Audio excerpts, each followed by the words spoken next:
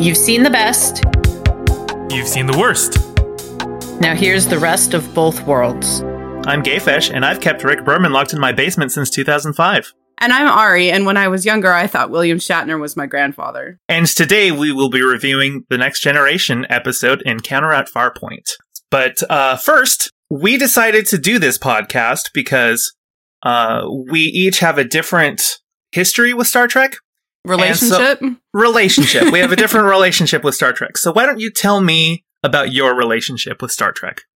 I grew up watching the original series on like reruns on Channel 11 when I was a kid, and I saw all the movies, usually on my birthday because they came out in December.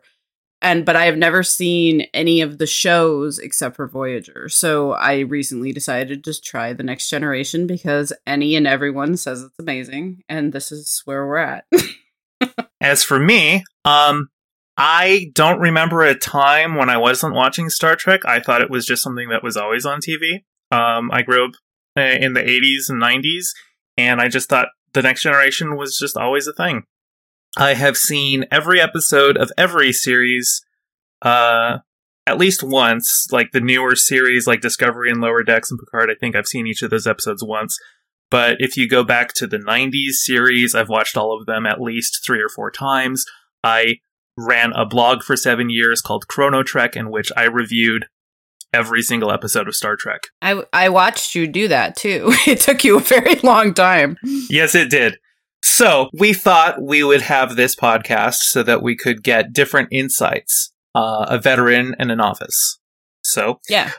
With that out of the way, let's get into the episode. So our first episode, and I'm kind of excited because it's our first episode, is Encounter at Farpoint, and it's written and directed by D.C. Fontana, and Geden Roddenberry were the writers, and Corey Allen was the director.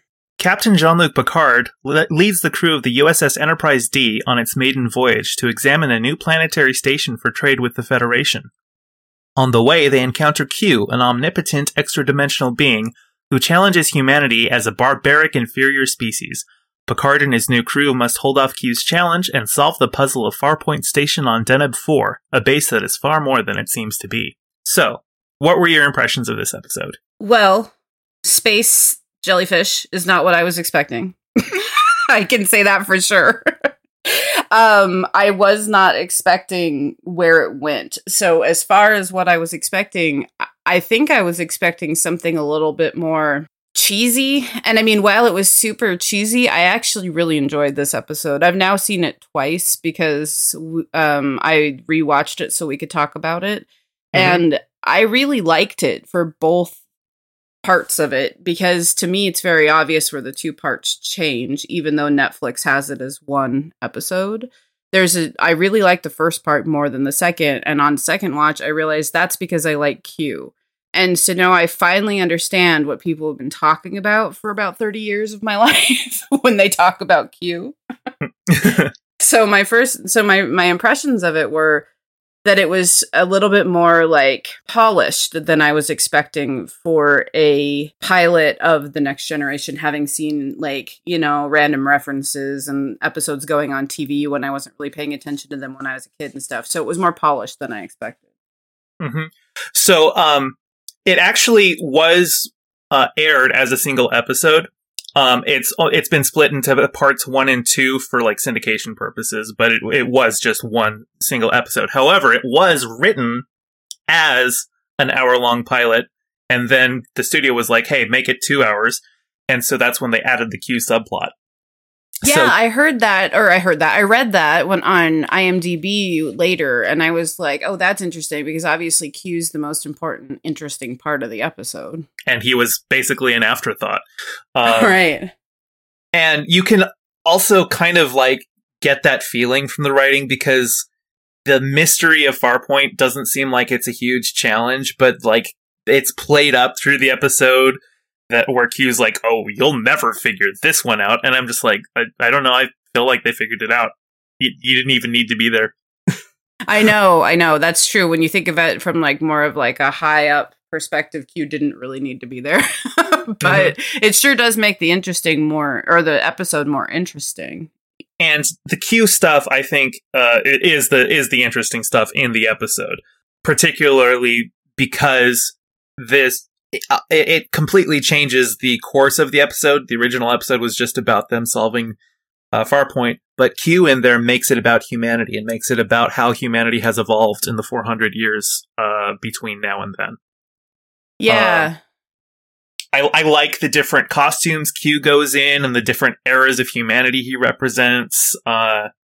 They kind of play Q's costume changes a bit in the future, but like for the most part, when we see him in the future, he's just wearing a Starfleet uniform. But so I read why that is, though. I did a little bit of reading on this episode. I read because originally, apparently, Q was supposed to be a multifaceted like race that all looked like Q, and so he supposedly that's why he plays the costume changes and the way that he does is because originally it was supposed to be like a hive mind type race that but they all looked like Q. Oh, that's interesting. I don't think I'd read that. I think you've got I something was that I didn't flipping through know. the IMDb. And I saw that, and I was like, "Oh, that's interesting." Because, and if you, the person who wrote the comment, says if you go back and watch the episode with that in mind, it kind of makes sense. And it makes sense that they got rid of that later, so he doesn't play it up as much, which is interesting to me. I'm going through my notes here, and I have written, "Why is the phaser so tiny?" So when Q freezes the guy that had pulled the phaser on him, and then Picard pulls it out, it's like this, not even credit card size thing, it's this little tiny, like, it looks like a pog, basically. Huh. I did not catch that. And it was just for that episode. Later on, they ended up looking, they're more like a dustbuster in shape and size. But it's this little funny thing where in the pilot they're like, oh, well, it's the future, so the phaser doesn't need to be as big. But I'm like, well, there's a utility to that size. There is, yeah. Imagine pulling a little credit card out to shoot somebody. Like, that would be hard. Yeah. My notes say that Kenneth Branagh would make a great Q, and I stand by that. Ooh, actually, no, I agree with you. That would be fun. Though John Delancey is Q, obviously. Obviously, his whole thing kind of is Q, but I don't know why I wrote that note, but I think I just thought it would be, I was thinking of other people, probably because the Shakespeare thing. Because there's a couple times, doesn't Q quote Shakespeare, or am I misremembering? I don't think he quoted the Shakespeare in this episode, but I do know that Picard has quoted Shakespeare at Q in future episodes. Okay. Shakespeare's more Picard's thing.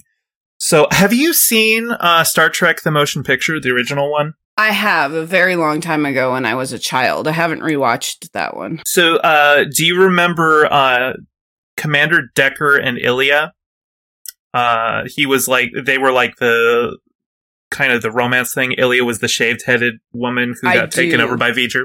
So, yes. Before that movie was made, they were going to make a new Star Trek show called Star Trek Phase 2. They were going to bring back as much of the original cast as they could. They weren't going to get everyone. Leonard Nimoy didn't want to come back. But they had, I think, like 12 or 13 episodes written for it, and Decker and Ilya were going to be in it. And then Star Wars came out. And they were like, oh, wait. The sci-fi is actually making like mondo bucks at the box office. Let's take the pilot and turn it into a movie, which they did. And then a couple more movies later, Star Trek 4 comes out. They're like, oh, wow, Star Trek is popular enough because of Star Trek 4. Let's make that show now. Is Star Trek 4 the Whales one? Yeah, Star Trek 4 is the Whales one. Obviously, they couldn't just bring back the original cast. They're all doing movies now. But they had these scripts handy. And so there's a lot of stuff, especially in the first season, they are just reworked scripts from Star Trek Phase 2.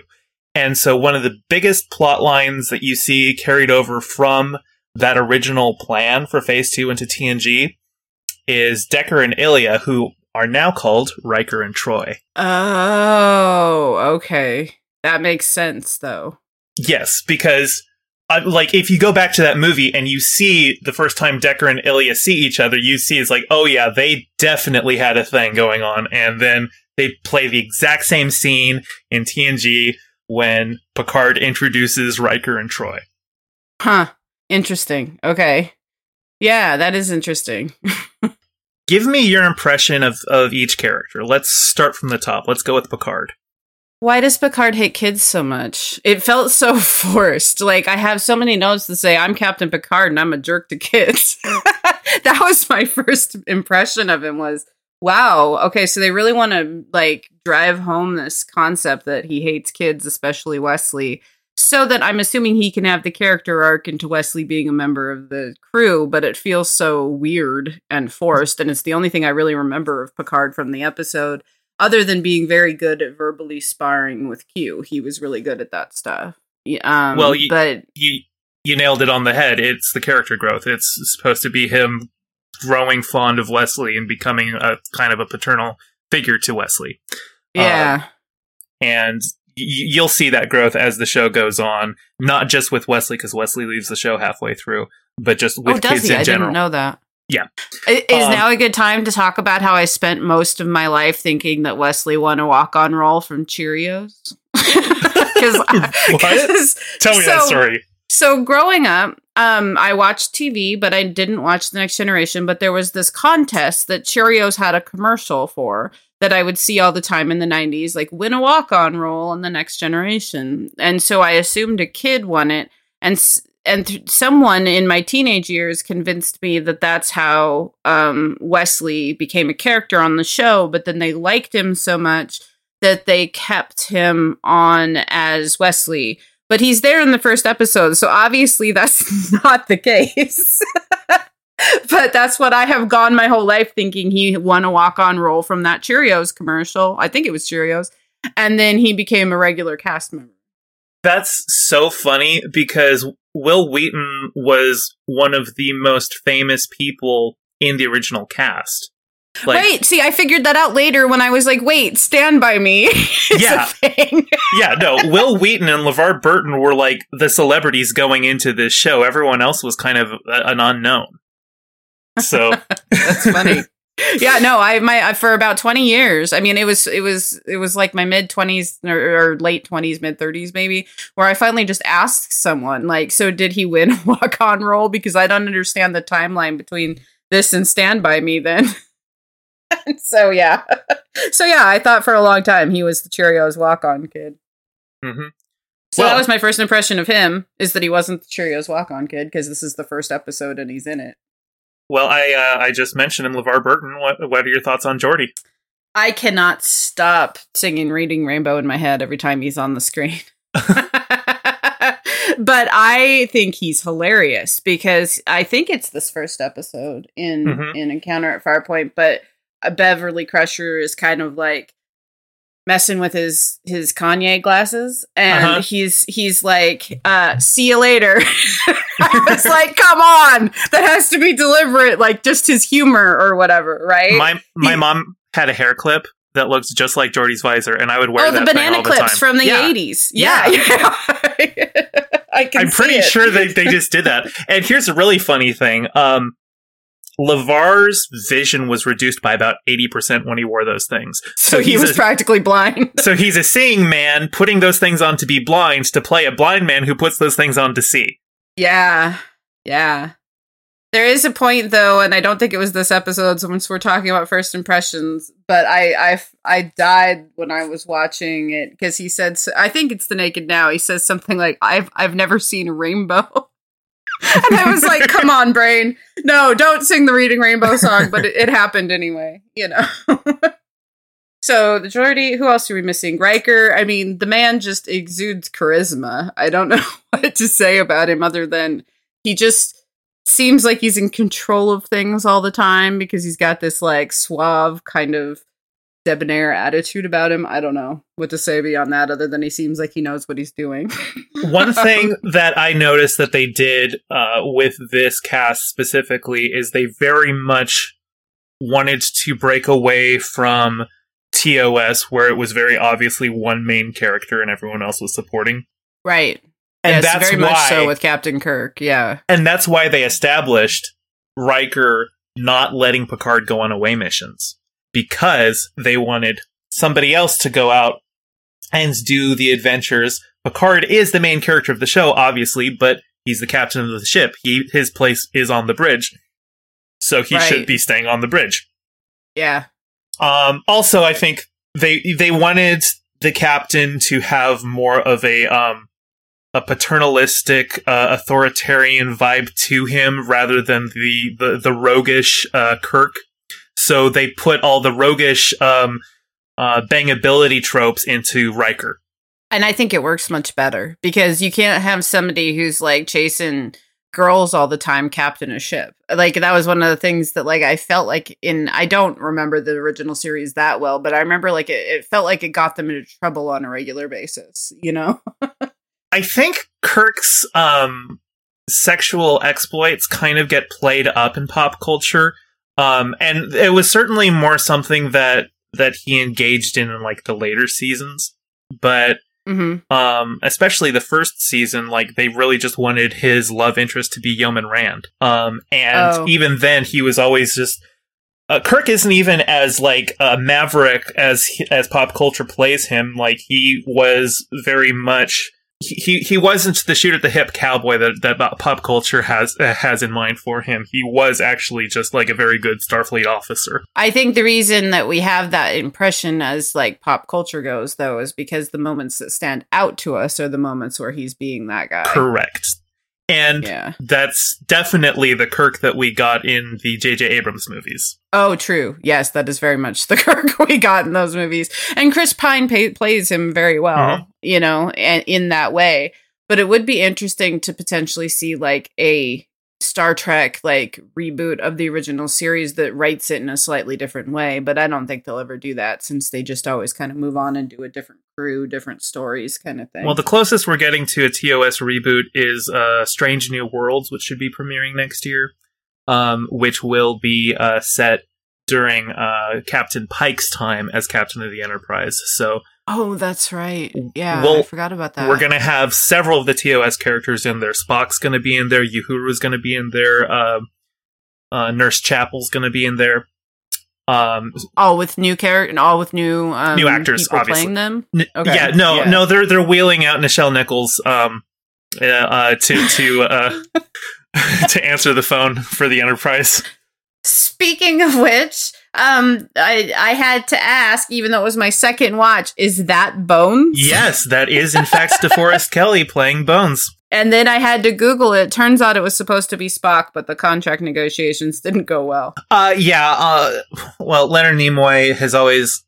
Getting him to come back to Star Trek has always been a thing of, we're going to give you... Like, the only reason he agreed to do Star Trek 2 was because they killed off his character. And then they're like, well, we want you to come back. And he's like, well, I'll come back, but I get to direct the movie. And yeah, he directed Star Trek 3.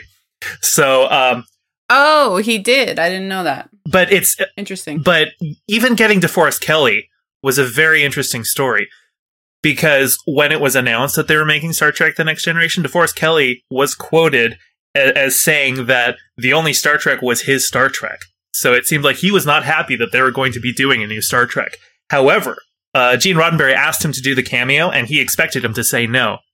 But not only did DeForest Kelley say yes, he said he was delighted to do it, and he did it for SAG scale. What does that mean, SAG scale? That means he did it for the minimum union required payment. Oh, interesting. Yeah, he didn't do just to kind of help, or... Yeah, he didn't do it for, like, he could have asked for a lot more money to do that cameo, I'm sure, and he just got, like, paid a day scale for the work. Interesting. Huh. So as far as first impressions of characters go, Deanna, that first episode, I'm not sure how to feel about her. She gets better. She gets somewhat better. The writing for her is always kind of... It feels like they really didn't know what to do with her character, and especially, like, in season 2, when they bring on Guinan, the bartender who... She ends up giving people good advice, and, like, you just feel like... Is that Whoopi Goldberg? That's Whoopi Goldberg's character, yeah. Okay. And then you just kind of feel like, what exactly does she do on this ship? There are some episodes that do treat her better later in the show.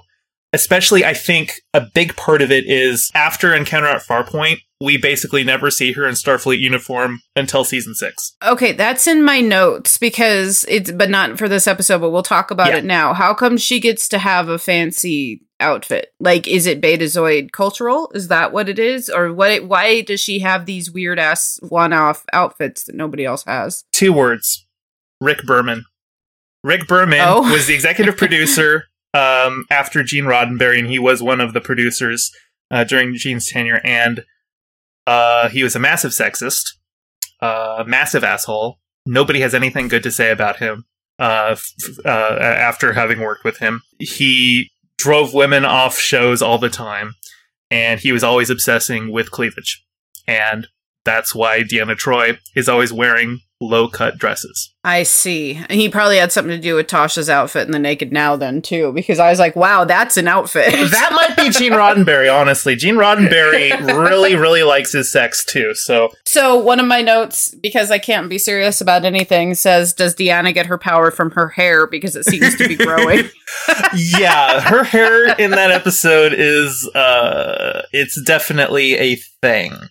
It's a thing. It's like a character of its own. Like it keeps moving and changing, and every time she's on screen, I'm like, look at that hair. It is very 80s. Yeah, it's the hair my mom still has to this day. But yes, it's very 80s. Now, can you tell me, do you know what distinguishes visually a Betazoid from a human? No, actually, I'd love for you to tell me. They have fully black irises. Oh, does she wear contacts? She does, and it's actually a shame because if you've seen Marina Sirtis's eyes, they're gorgeous. And oh no, I'll have to pay attention. And they get covered up with these with the black contacts, and it's kind of a shame. I wish that they had just given her, like, I don't know, like a forehead dot or something. Or something, yeah. And she's only half Betazoid, right? Yes. Her mother is Betazoid and her father is human. Because they love that, because that's the same as... No, it's the reverse, right, of Spock? His mom... No, his mom is... His mom is human. Human, yeah, okay. So yeah, I mean, I don't know what my impressions of her are, but my first impression is it really ethical to continually bring her on these missions? Because people feel things they don't always act on. Mm-hmm. But I have a lot of questions of ethics around whether or not she should be coming on these missions, because she often stands there and goes, yeah, they're lying, or whatever. You know? And it seems like the ethics... She's very useful in, like, negotiations, because she's like, oh, they're lying about this or that. And that comes up a couple times in, like, diplomacy stuff. I think it's interesting that they chose her to sit right next to Picard. And I think... Especially in this episode, you notice she's like, well, this episode and a couple other episodes, she seems like she's one of his main advisors. And I think it's just because she's a Betazoid, she has a certain insight. So she's there to give the captain insight on things. Unfortunately, the things she gives insight on, 9 times out of 10, it's like, yeah, I can read their face too. I know that's what they're feeling. Thank you. Thank you very much, Deanna. Yeah, it doesn't exactly seem all that helpful. I'm trying to think is there anybody, I guess Data and Worf are the other two that I can think of off the top of my head. And Dr. Crusher. Oh, and Dr. Crusher, yeah. So I definitely think that either Bev and Jean-Luc have had sex, or they want to have sex, one or the other. There is a definite sexual tension there, and I don't think it ever gets fully resolved, but it does kind of get, like, pushed into the background. I will say that as the show goes on, Beverly is probably Jean-Luc's closest friend. So more like a best friend rather than a love interest after a while. Yes. And chemistry can be that. It doesn't have to be romantic, so that's fine. That's whatever. But that my first impression is something about the way they interacted. My notes say, oh, they've slept together or something. It certainly seems to be the intention that she was written as his love interest. They ended up not going that direction in the show, but that seems to have been the intent. But I really like her. Like, I don't know why, but she strikes me as the character I might relate to the most. Maybe because she's a mom, maybe because she's a doctor. I don't know, but I really like Beverly Crusher so far. Maybe it's just because she's a redhead named Bev, and I have it. I love Bev from It, so maybe that's what it is. Which came first, It or Encounter at Farpoint? Well, It was written in like 83. Okay, so that came first. Yeah, and then the when did When did this episode premiere? The one we're talking about? 87. Because I believe the It miniseries, the one with Tim Curry, and that one was 89. So it was right after, if I remember correctly. So, yeah, it's just funny that it's a redhead named Bev. But so far, I think she's one of my favorite characters on top of Tasha. I really like Tasha. Oh, yeah, that's right. We forgot about Tasha. We did. I really like Tasha. In the few episodes that I've seen, she's written kind of all over the place, but we'll see what comes of that, I suppose. And, but I really like her. I like that she's kind of like a tomboy and kind of like, go get 'em, like, I can do this. Like, I'm specifically thinking of Code of Honor when she says, I can do this. I'm a trained security officer. Yeah. I guess my first impression, I do have it written in my notes somewhere, that I say something like, how if she's a security officer, why is she constantly leaving the Enterprise? But maybe I don't understand what a security officer is supposed to do.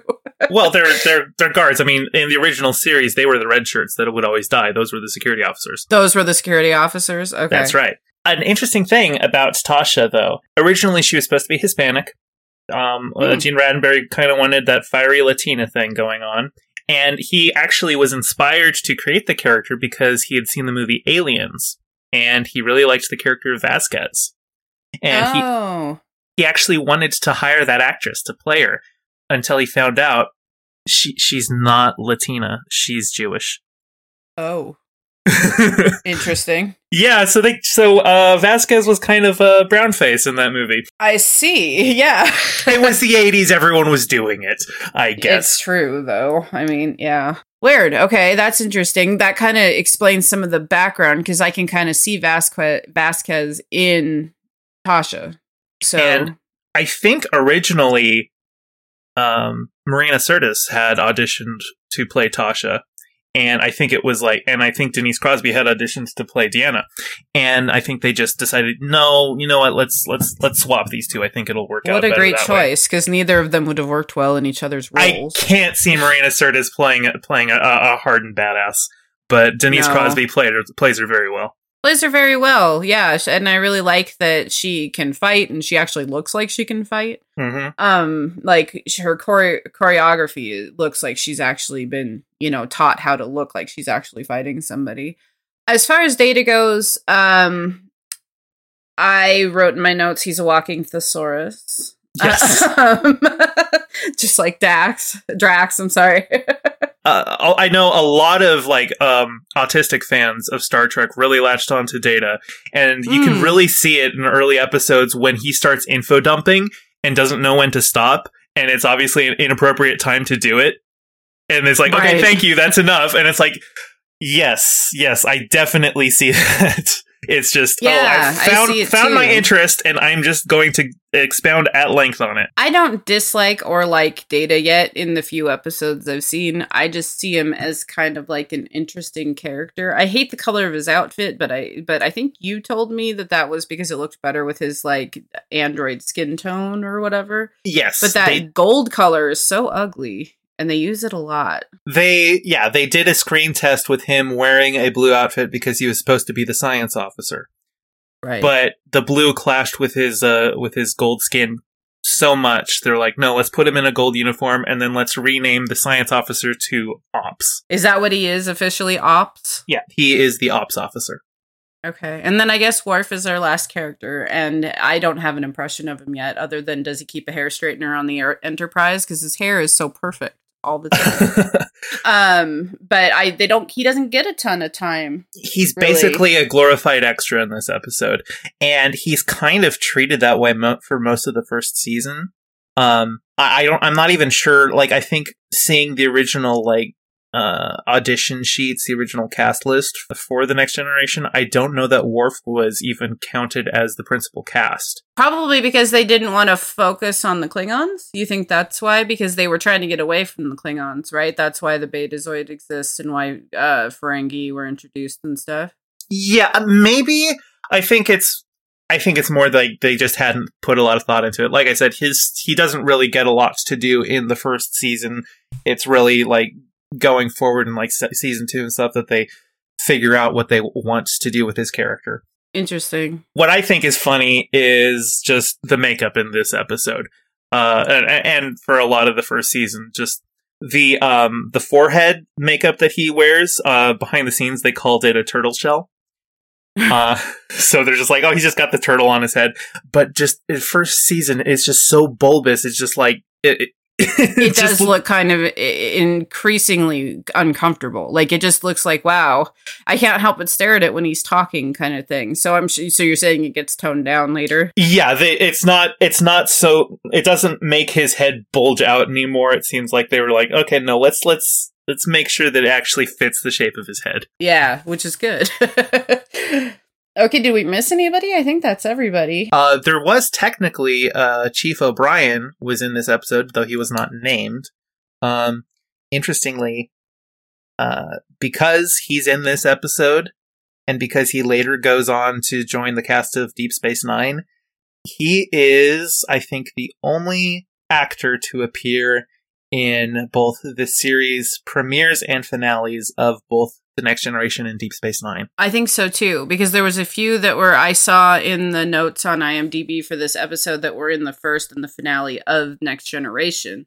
Yes. But including O'Brien. But that there wasn't, but they didn't talk about that. But yeah, I think as far as I know, that would make sense too. I don't know much about his character at all yet. I just have him written down as that asshole from that Tom Cruise movie.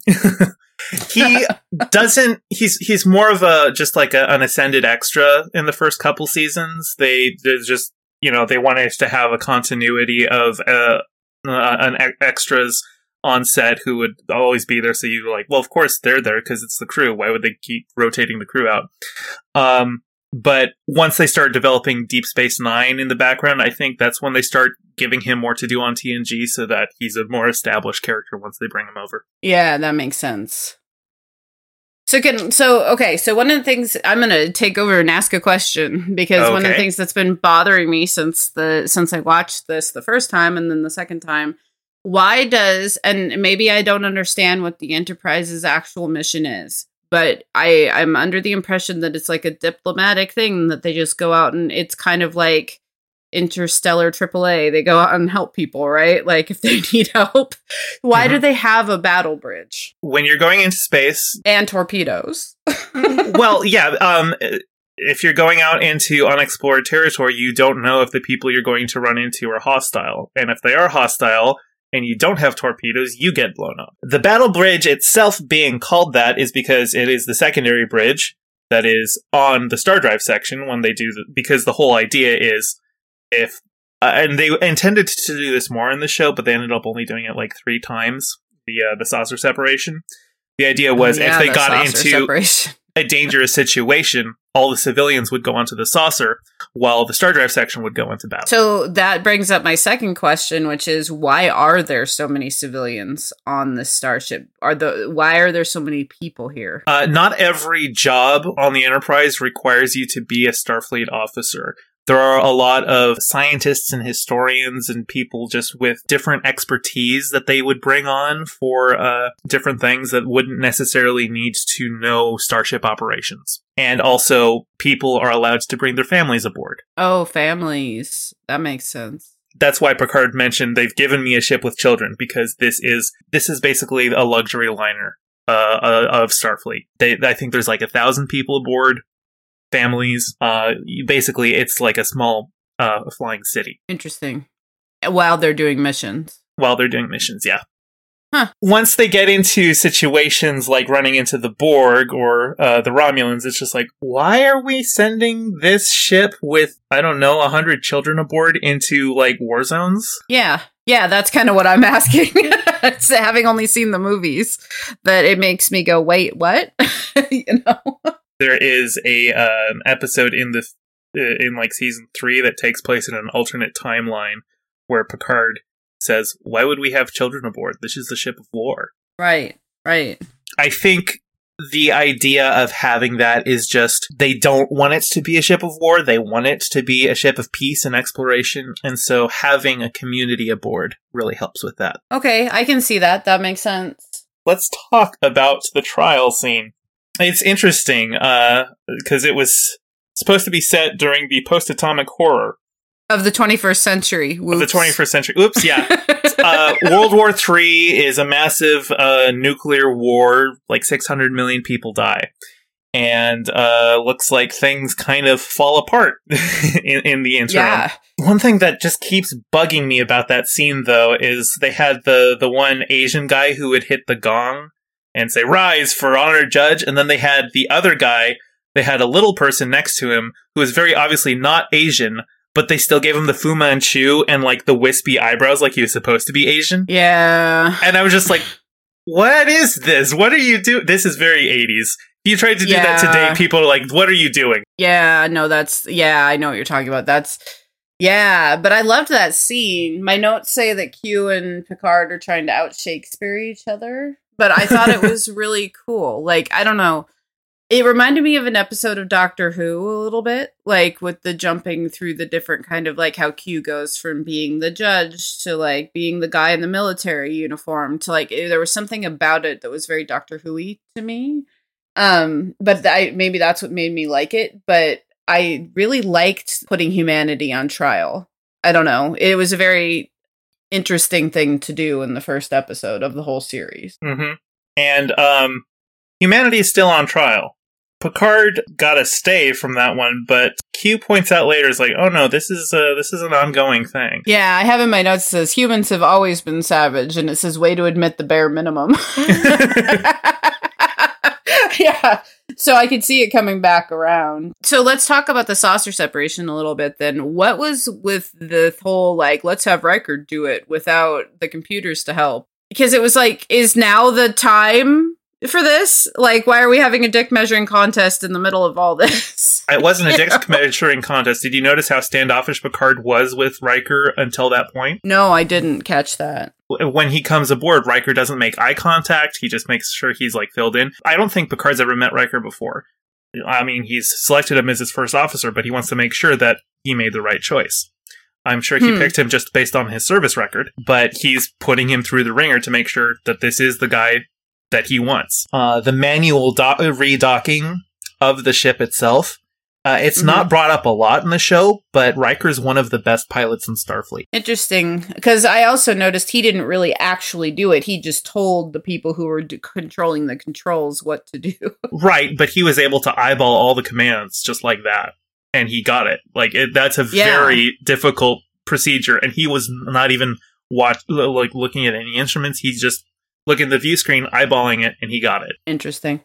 Yeah, I thought it was interesting. I just didn't know if now was the time for it.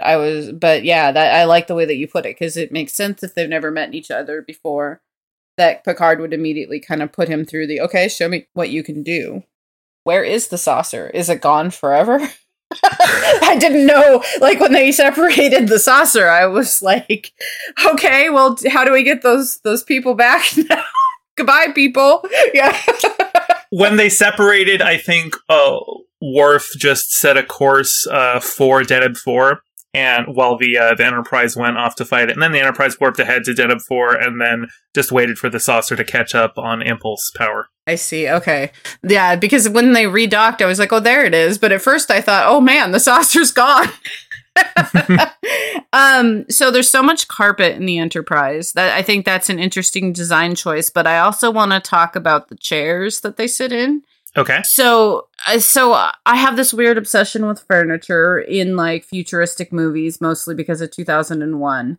But I noticed that the chairs that like Data and Geordi sit in, those chairs, are like, they're this weirdly like reclined, like very comfortable looking chair that seems like it would be the antithesis of sit up and pay attention, we're being attacked.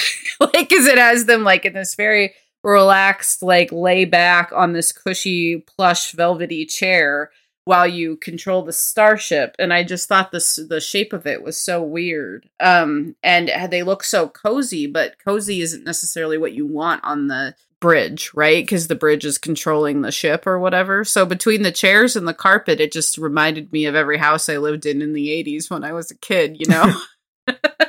Yeah. But But I thought it was so interesting, those chairs, because they're kind of the opposite of like 2001, where everything looks so uncomfortable to sit in. No one would ever want to sit in those chairs. Those chairs looked way too comfortable for like a bridge of a ship that might need to go into battle. Well, I think that was a deliberate choice to make it not look like a military vessel. That's interesting. And yeah, and I guess there is the battle bridge. They're not really meant to be battling from the main bridge, right? And the battle bridge is far more Spartan in design, did you notice? It's smaller, it's darker lighting, there's more sharp angles. No, see, I didn't catch that, but that's a good point, because yes, the bridge itself with all the carpet and the very comfortable looking chairs and stuff, I was concerned about their ability to actually like have a fight, you know? Mm-hmm. So how come people just wander into people's holodeck experiences? That's so weird. So I think especially early on, later on, the holodeck is more treated like okay, it's my private time. But early on, I think it's because there's only so many holodecks per ship. That it would just be like a rec room where, you know, you would have a program running, but a bunch of people could enjoy it at once. So it was just Earth Forest was one of the programs that they you know, people can just come in and enjoy. Interesting, but later on it becomes more of a private thing. And it may be a thing where like you might have a holodeck that is designated for public use, or you could reserve a holodeck and have it set to private. And, you know, like how sometimes if you're playing a game, you're like, sure, I'll do open lobby and people can come join my game if they want. Or today I'm like, no, I just want to play by myself. So it's probably something like that. Data didn't seem to mind enjoying the holodeck with other people. Okay, yeah. See, in my mind, when I've thought of the holodecks throughout my lives of being alive, I have always thought it's like this place where you go to have like a private experience or whatnot. And so I was so surprised in this first episode when people just started coming into the holodeck where Data was, you know? Mm-hmm. And actually, this isn't the first instance of a holodeck. Gene Roddenberry had the idea for a long time. It was just doing it on the original series would be cost prohibitive. But in the animated series, the 70s animated show that was basically like season 4 of the original series, they had something called the Rec Room, which was basically just a holodeck. Interesting. Okay. And when we see the holodeck later, and I think Code of Honor, I realized for the first time, and you're going to laugh, but I realized for the first time that the Dreamatorium is patterned after a holodeck. And I figured it was sort of based on Community. I kind of figured it was based off of that, but I didn't, even the yellow lines and everything I had never seen before until I saw Code of Honor, and I was like, hey, it's the Dreamatorium. Yes, that was the reference. Yeah, I mean, I figured that's what it was, but I had never actually seen like the yellow lines on the wall. I mean, we haven't really talked about the plot of the story, but I mean, the plot itself was kind of basic, you know? Yeah, it was pretty basic. It was, they captured an alien, forced it to build a thing, and then its husband came up and was like, the hell are you doing? Yeah. Yeah, just like Godzilla. I had it in my notes that they had color-coded the jellyfishes. They were pink and blue, because you gotta make sure... No, that one's the girl jellyfish. Oh, were they color-coded? They were color-coded. That's so funny. I thought when I was watching it, I was like, oh, Q wants to sleep with Picard, but more importantly, the jellyfish wanna, oh, wait, they are. Yeah, they kind of do the do on screen, don't they? Yeah, just like they're one of the blue guys from, what's it called? Avatar. Like, they just put their little tendrils together and do the do right there. I don't really remember what the guy's name was, but the older guy that looked like James Halliday from Ready Player One that turned out to be the bad guy the whole time. Groffler Zorn. Yeah, he was an interesting character. I liked the way he was acted, and I liked him being there.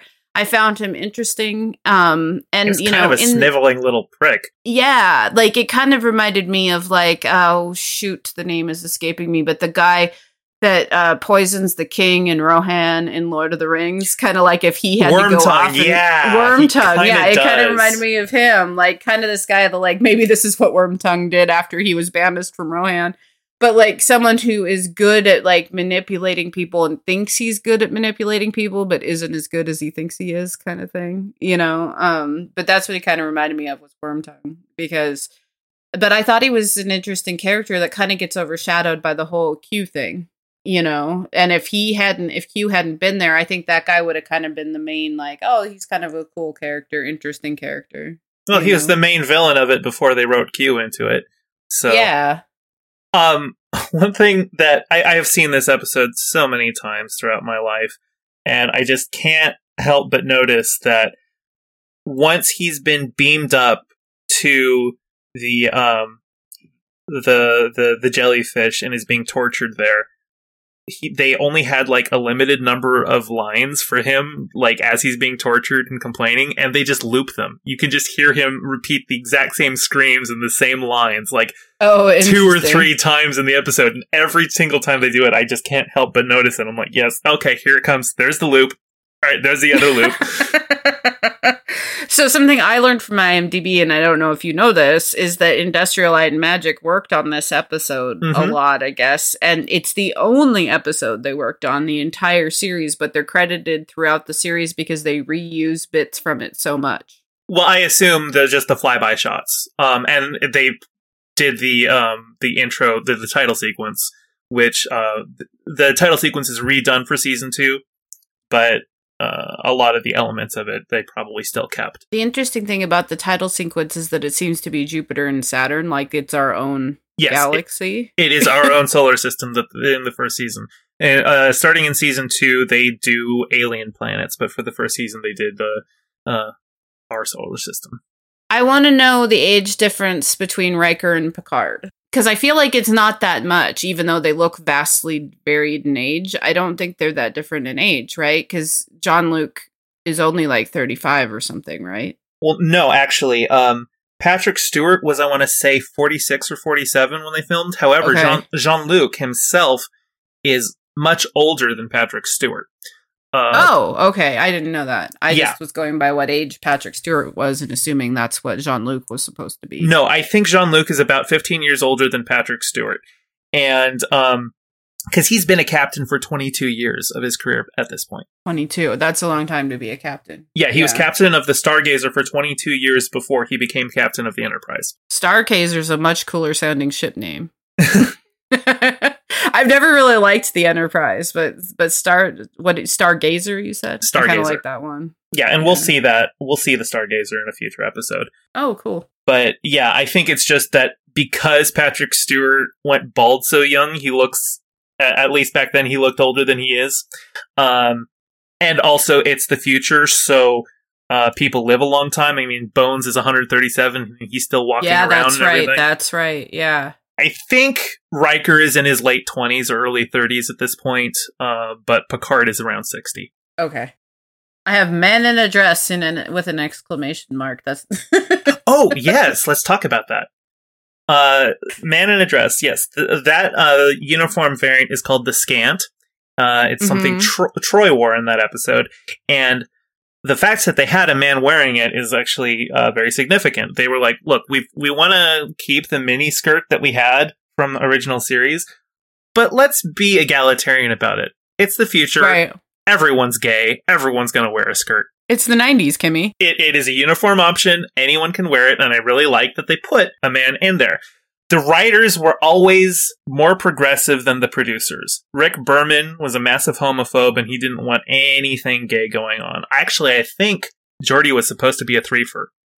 He's a twofer. He's disabled and black, but they also wanted him to be gay. I heard that, too, I think, on the IMDb when I was looking for it. But no, I thought it was super cool to see, like, a dude walking around in one of the miniskirts, you know? Because, growing up watching the original series, I saw a lot of that miniskirt. You're going to see a lot of stuff in 90s Star Trek where it's very obvious that the writers are trying to get something pro-gay past the radar of the producers.